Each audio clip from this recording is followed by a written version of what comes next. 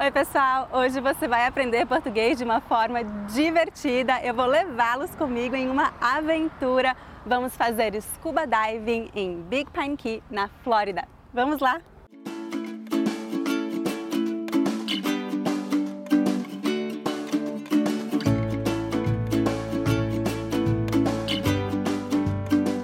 Eu acabei de completar a minha certificação NAUI para poder mergulhar em open waters, né, em águas abertas. E eu estou aqui com o meu instrutor. I'm here with my instructor, Vince, from Captain Hooks in Big Pine Key. Vince, can you tell us a little bit what is your recommendation for those who are starting, who are thinking about diving for the first time? Well, I think the first thing is find a good professional organization to do your dive training with. There's lots of dive organizations out there. There's NAUI certification, there's PADI certifications, SSI, TDI, lots of different shops. Make sure to meet your instructor and see if you have a good feeling together with the instructor and go through a professional class. Remember that you need to know how to swim. It's best if you can snorkel and go ahead and get your head underwater, fill your snorkel up, come back up before you start class, and enjoy it just one step at a time. And remember to breathe, right? Always breathe, never hold your breath. Nunca segure o fôlego, sempre respire. And no cats in the water. Don't do that. Não faça isso, gente. Não faça isso. Obrigada, Vince. Thank you. Best of luck. Para mergulhar, você precisa de equipamento específico. Eu vou mostrar o equipamento que eu vou usar hoje. Este é o cilindro de ar. Isso é um regulador por onde nós respiramos, né? Isso é um colete equilibrador que vai nos ajudar a nos equilibrar e flutuar dentro d'água. Você pode encher de ar ou tirar o ar para equilibrar a sua flutuação dentro d'água. Precisamos também de máscara e snorkel, de pé de pato ou nadadeira e de uma roupa para nos proteger do frio. Eu vou usar hoje este macacão de neoprene. É isso, agora eu vou começar a me preparar. Vamos lá.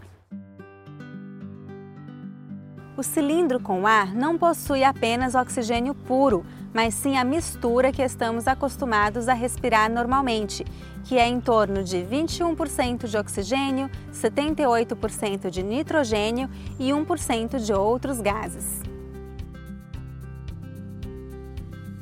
Estou pronta, está tudo montado e conferido.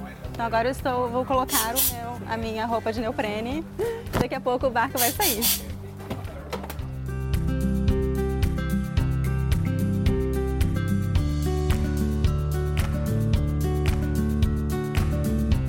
Estamos saindo de barco agora. Nós vamos para um lugar chamado Looe Key, que é um lugar muito bonito. É uma área de preservação. Tem muitos corais, peixes. Na última vez que eu fui lá, eu vi um tubarão. Será que eu vou conseguir ver um tubarão hoje de novo? Não sei. Fica mais ou menos uns 20 minutos de barco daqui. O único problema para mim é que eu sinto muito enjoo. Em inglês a gente chama de motion sickness, né? Em português a gente chama de sentir enjoo. Eu sinto muito enjoo quando eu estou andando de carro ou barco. Mas eu estou preparada. Eu tomei Dramin e eu trouxe laranjas para ir comendo, para me ajudar a lidar com isso. Da última vez deu certo. Desejo-me sorte.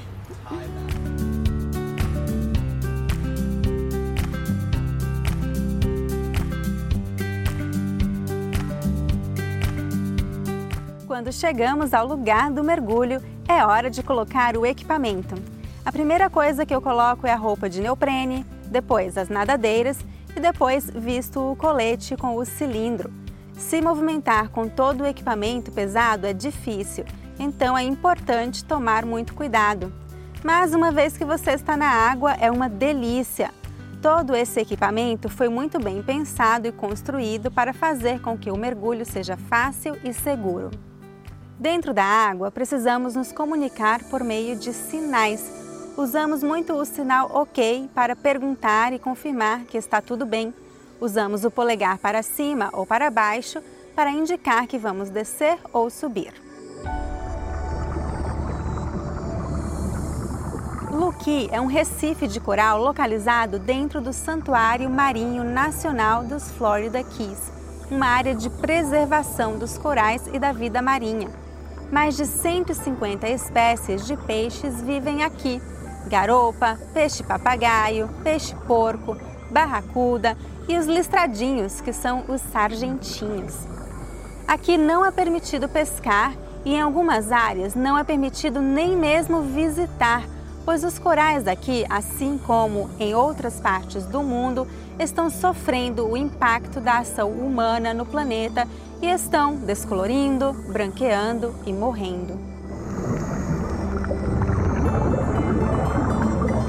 Os corais são animais que vivem normalmente em uma comunidade compacta. Quando essas comunidades de corais de diferentes espécies crescem, eles formam os recifes de corais. Os recifes de corais cobrem apenas 1% da área marinha do planeta, mas 25% da diversidade marinha é encontrada nesses recifes. Eles são como as florestas tropicais dos oceanos, promovendo um ambiente propício para a vida e a biodiversidade.